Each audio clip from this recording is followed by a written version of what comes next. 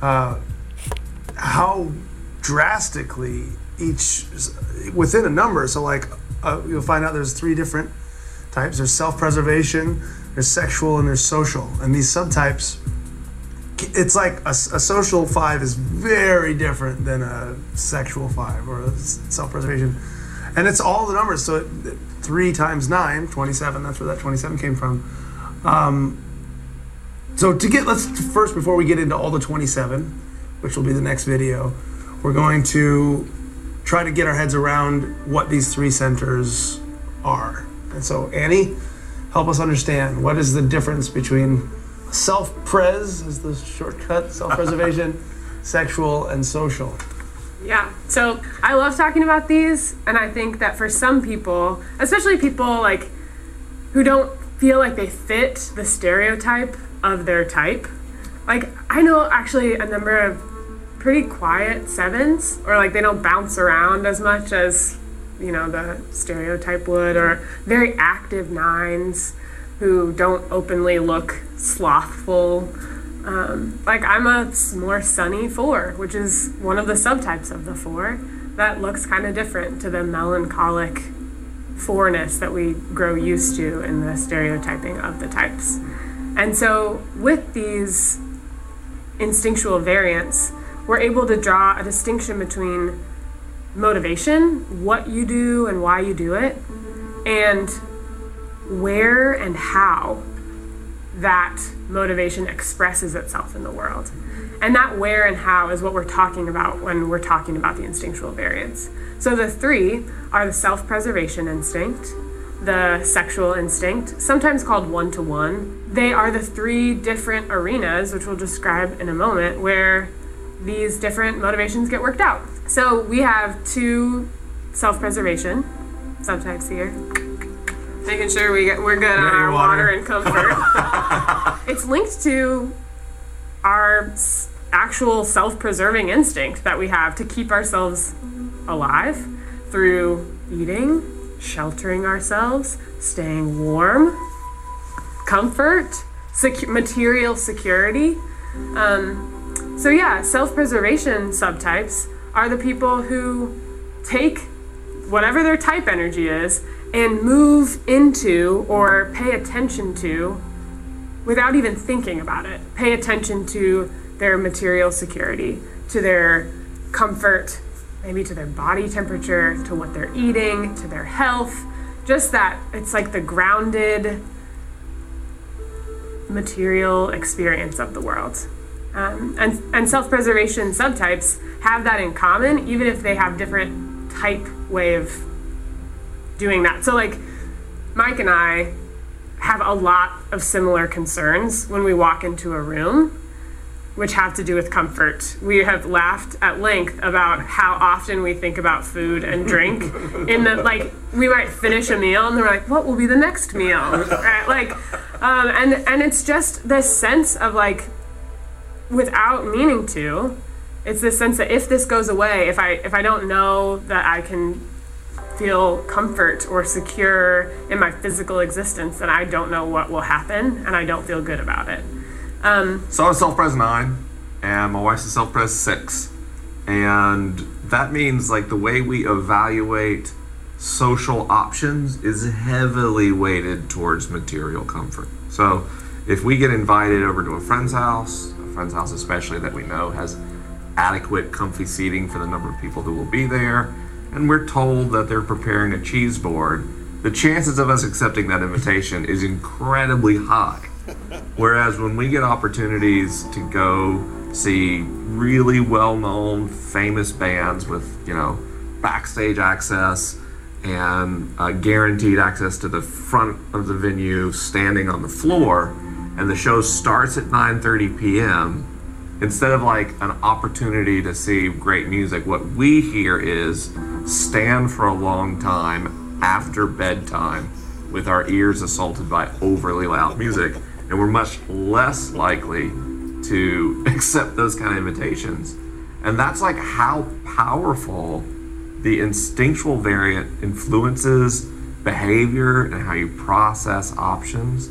And obviously like what you're going to do on a Friday night is kind of maybe a trite example, but when we're talking about spiritual formation and deconstruction, like your self-preservation nature absolutely plays a role, not only in how you might exit a faith community, but what you might look for in the future. I think the other thing about sort of the theory of instincts that we can describe here in the self-pres arena is that it's also an intuitive area. So if you think about, like, if you're thinking about food all the time, or comfort or warmth or security, or like that sense of like family and side by side, all of that, if you're thinking about it and you're fixated on it, you're also going to be pretty attuned to it in a way that makes you good at creating those kinds of spaces, right? Anyone can put out food and be like, okay, it's functional, like we're going to feed people, whatever, but I don't even like the word feed as a self-preservation. It's like there's not enough kind of enjoyment, there's not enough focus on the food. Like, we just got to make sure we feed people. When people make statements like that, well, how are we going to feed people? I'm like, that's not what we're doing when we sit down. Yeah, it's like, it's too functional of a term. There's really a lot more, for me, it's like nourishment, and there's a lot more meaning and importance. And of course, I'm putting my meaning, again, my foreness into this, but I'm like, oh, food is important, and it nourishes us, and it's how, it's like a shared space, and we get to look at each other and like enjoy lunch together. And that's not how everyone sees it. Lunch is often for some people like a thing to get through, or a thing to forget. They don't even remember to eat lunch. And I can't tell you the last time I missed a meal. And this, we don't want to make generalizations and rules, but I would say that most self-preservations are not going to miss meals. So it's interesting to me because I'm not a primary self-preservation person, but there are elements of it. Like, I'm a food person. I can skip meals if I need to, and sometimes I get so busy and I don't have time to eat or whatever. But if I'm going to a city, my first thought is, where am I going to eat? So how does that interplay with? Because we all have these types. What's the difference of somebody that it's like primary and secondary or tertiary? Yeah, I love that word. It's a great word. So the difference, I mean, again, it's one of those things where it's like drawing hard lines, who knows how helpful it is.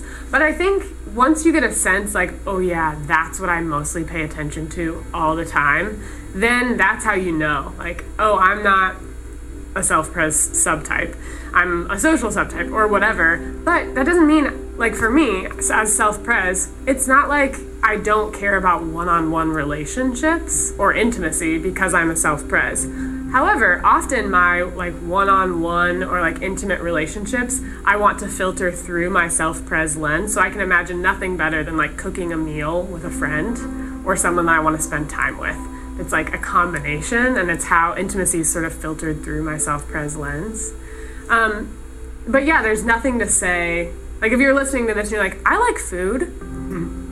It's like, okay, well, you can start there, but that's probably not self-pres. I mean, there might be other things. Sometimes you have to carry it through your life and just see, like, what am I attuned to in every situation? Yeah.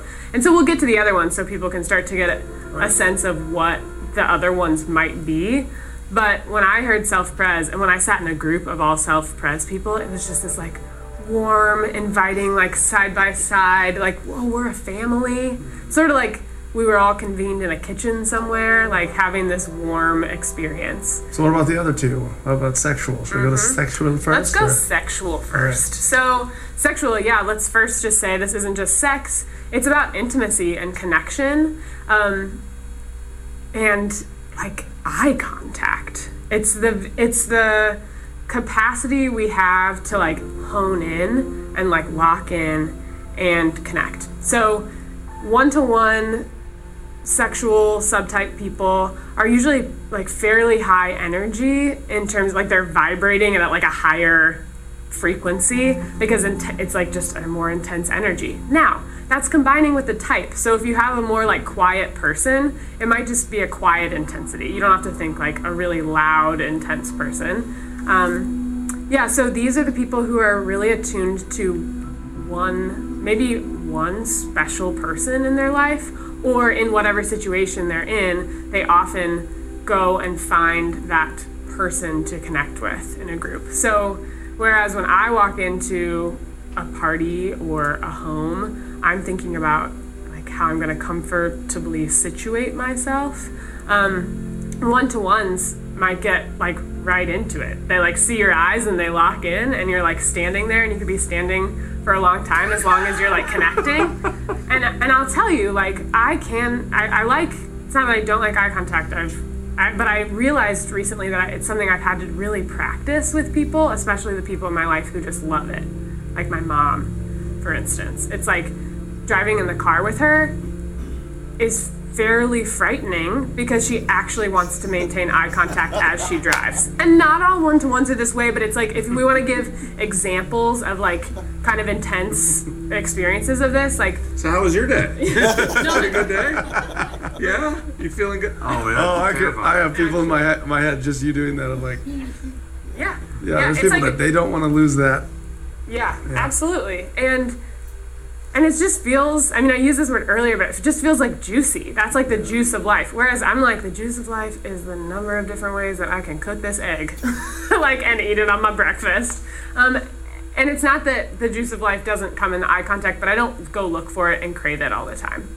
And some people, if they don't have it, and it's not just one-on-one person, sometimes it could be an activity, like they want to connect so deeply or like unify themselves like with a person, or it could even be food that day, right? It could be like I am going to intensely connect with this process of making this meal, or this work that I'm going to do, or the audience. There's a real kind of charisma element to this type too. So a lot of times we see that one-to-one types love to perform and like seduce an audience.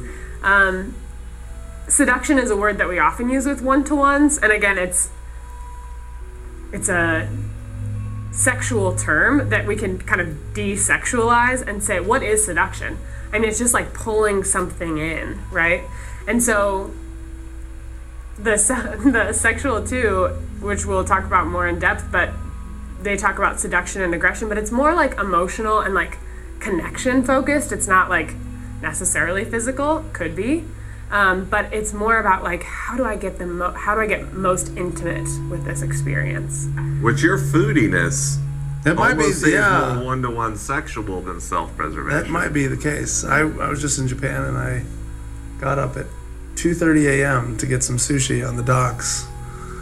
You have to get in line. It starts at 5 a.m. What? So sitting out in the cold, in the winter in Tokyo in the dark. In an alley on the fish docks, but for that experience. Yeah, that's one-to-one. That sounds fun. Not that it wouldn't, but not that I couldn't, but it's just like, oh no, I want to sleep and then eat well. Yeah. Wow. I'll take the next best sushi available when I get out of bed and comfortably get ready. Consumed in. There's just a real intensity to that. Mm-hmm. Yeah. And that's your food. Your food thing is always about intensity. It's a sexual food thing. Yeah.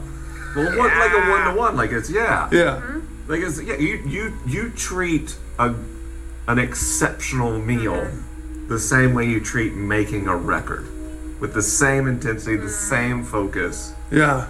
It's it's also about like experiences, bit like vivid and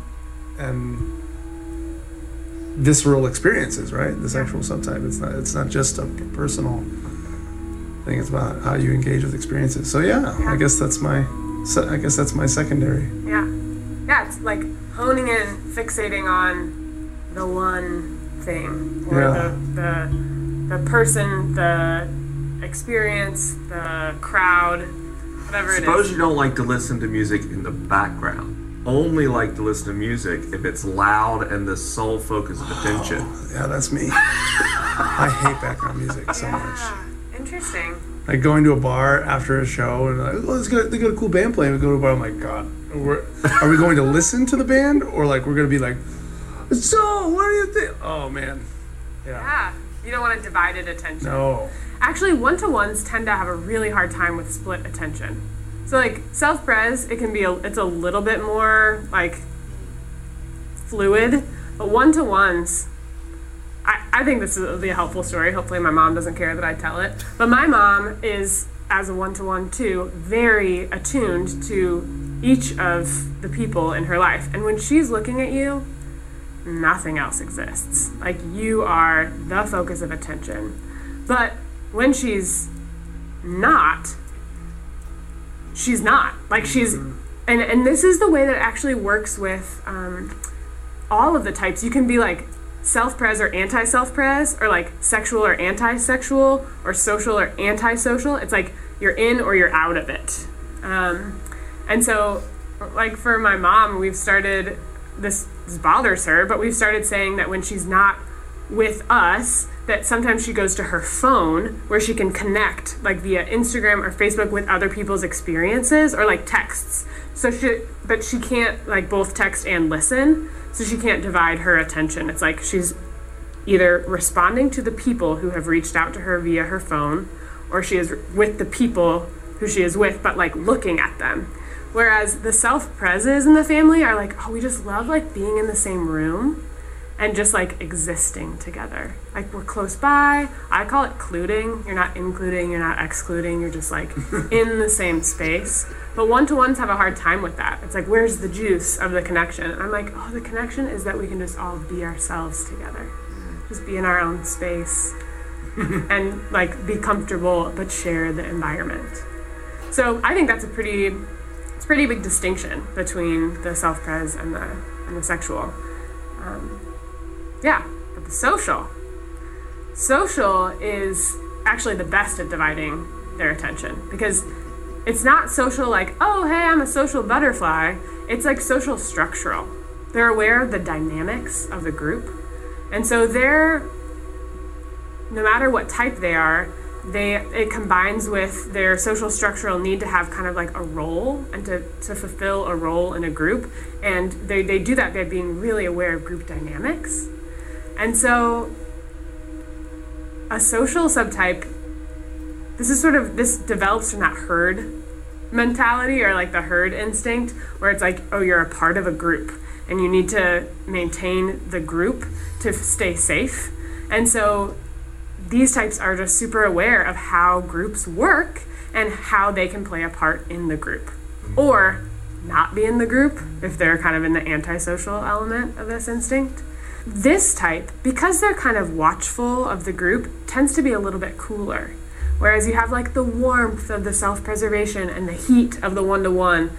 Social subtypes, they're not like cold. I mean, some might be, but they're just a little bit cooler. They're they're a little more watchful. They're looking at what's happening in the group, including the types that we normally think of as like, oh, they're the warm heat types. Like a social 2, who is usually like about love and connection and whatever. They are about that, but they're looking at it from like a group perspective. Like, what does the group need?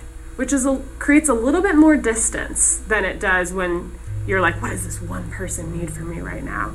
Or what does my family need from me? You know, those sorts of questions. So, yeah, the social, do you really identify with that? Or now are you like, one-to-one, maybe I'm sexual? Well, yeah, see, I feel like at times in my life I've been both of those things. When I first heard of the social, I was like, no, I'm not. I mean, I'm an introvert. I'm not like always trying to be I don't feel like I define myself by social expectations. I don't really care about what people think about me. But then when I read the actual like social 5, it's a little bit of an odd social type, right? It's kind of the weird one of the social,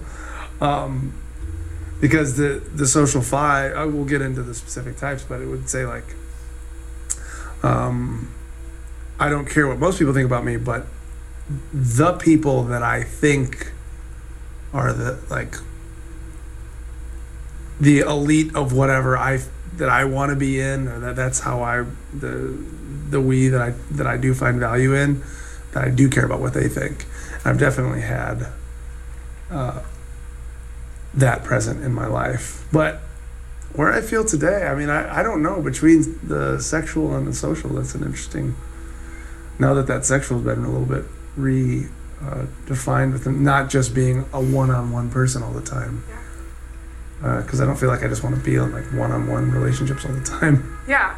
Well, and we will talk about this more, but I think like for the 5, isolation happens no matter which subtype you are, right? That capacity to like go in and find like a safe, alone space, that can happen with a self-pres 5 in a like very physical way. Like I go to my castle where I have like moat, but also you could do that in a one-on-one relationship. That could be the place where you feel safe.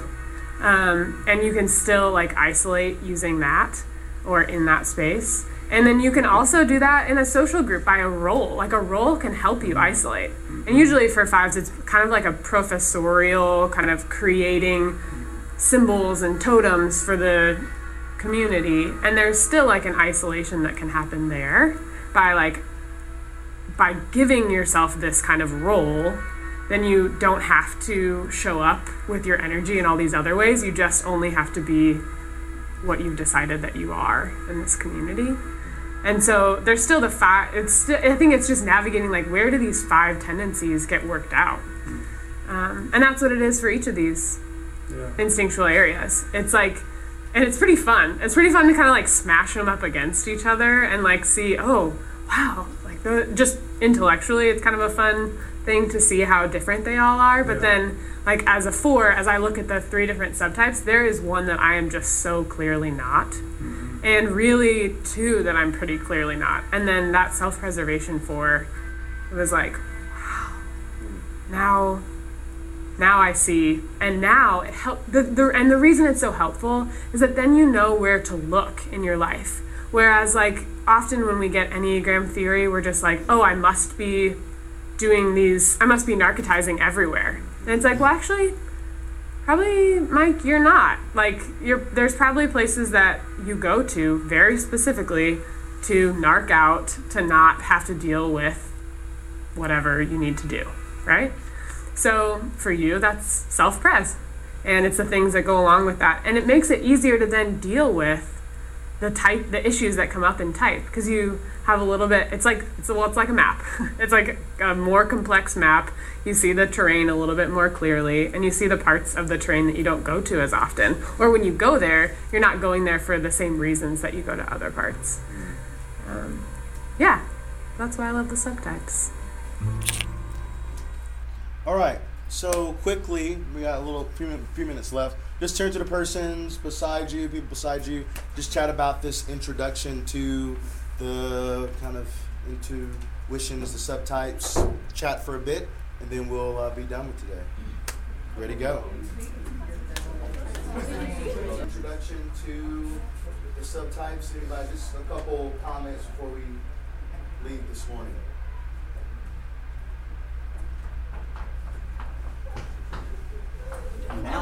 I just know that I think I'm the sexual, like, very much the attention of, like, an individual in some way, shape, or form, because, like, my friends will ask, like, hey, do you want to go do something? Do you want to hang out? And I'll say, yeah, like, what do you want to do?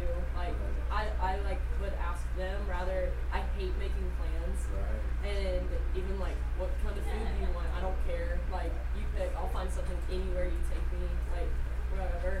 But my mom, she was kind of the same thing. She gets frustrated when I'm like in the middle of a conversation or something, and she stops talking, and I'll like turn away and like get on my phone and like see what my friends have texted me during that conversation. Yeah. And she like gets frustrated, but I definitely think it's like the attention like of the people that have given me attention. Like I want to give back like what they've given me, because that's not something like that just makes sense in my mind. Like, don't take that for granted. Like, give those people attention that are giving you attention, and like all that kind of stuff. Good. So. Thank you. Thanks for sharing. I'm definitely primarily a self-preservation subtype, and I guess the best example I thought of this was recently I took like a 5-hour train ride from like nowhere, Germany to Berlin, and I would go through every single cabin to find where there are the least amount of people and where there's a table so I can just like spread out and be comfortable. And I like can't fall asleep sleep unless I find the exact right angle that my neck needs to be, like on the pillow, and like I will do anything to be comfortable, and I want everybody around me to be comfortable. Like I was telling her, I was like, if you're cold, like I will literally do anything to get you a jacket, a blanket, like, because I feel cold when other people are like not warm, and I don't know, I guess that's all about comfort for me. Good. Okay. Well, we'll explore more on the different ones. We'll kind of spin with the subtypes. We'll spin next week. We'll be on self-pres, and then we'll do social, and then we'll do sexual one-on-one. So we'll spend a little more time in getting into what this looks like for the 9 different types. Thanks for coming. We'll see you next week. There's donuts in the other room. Ready, great.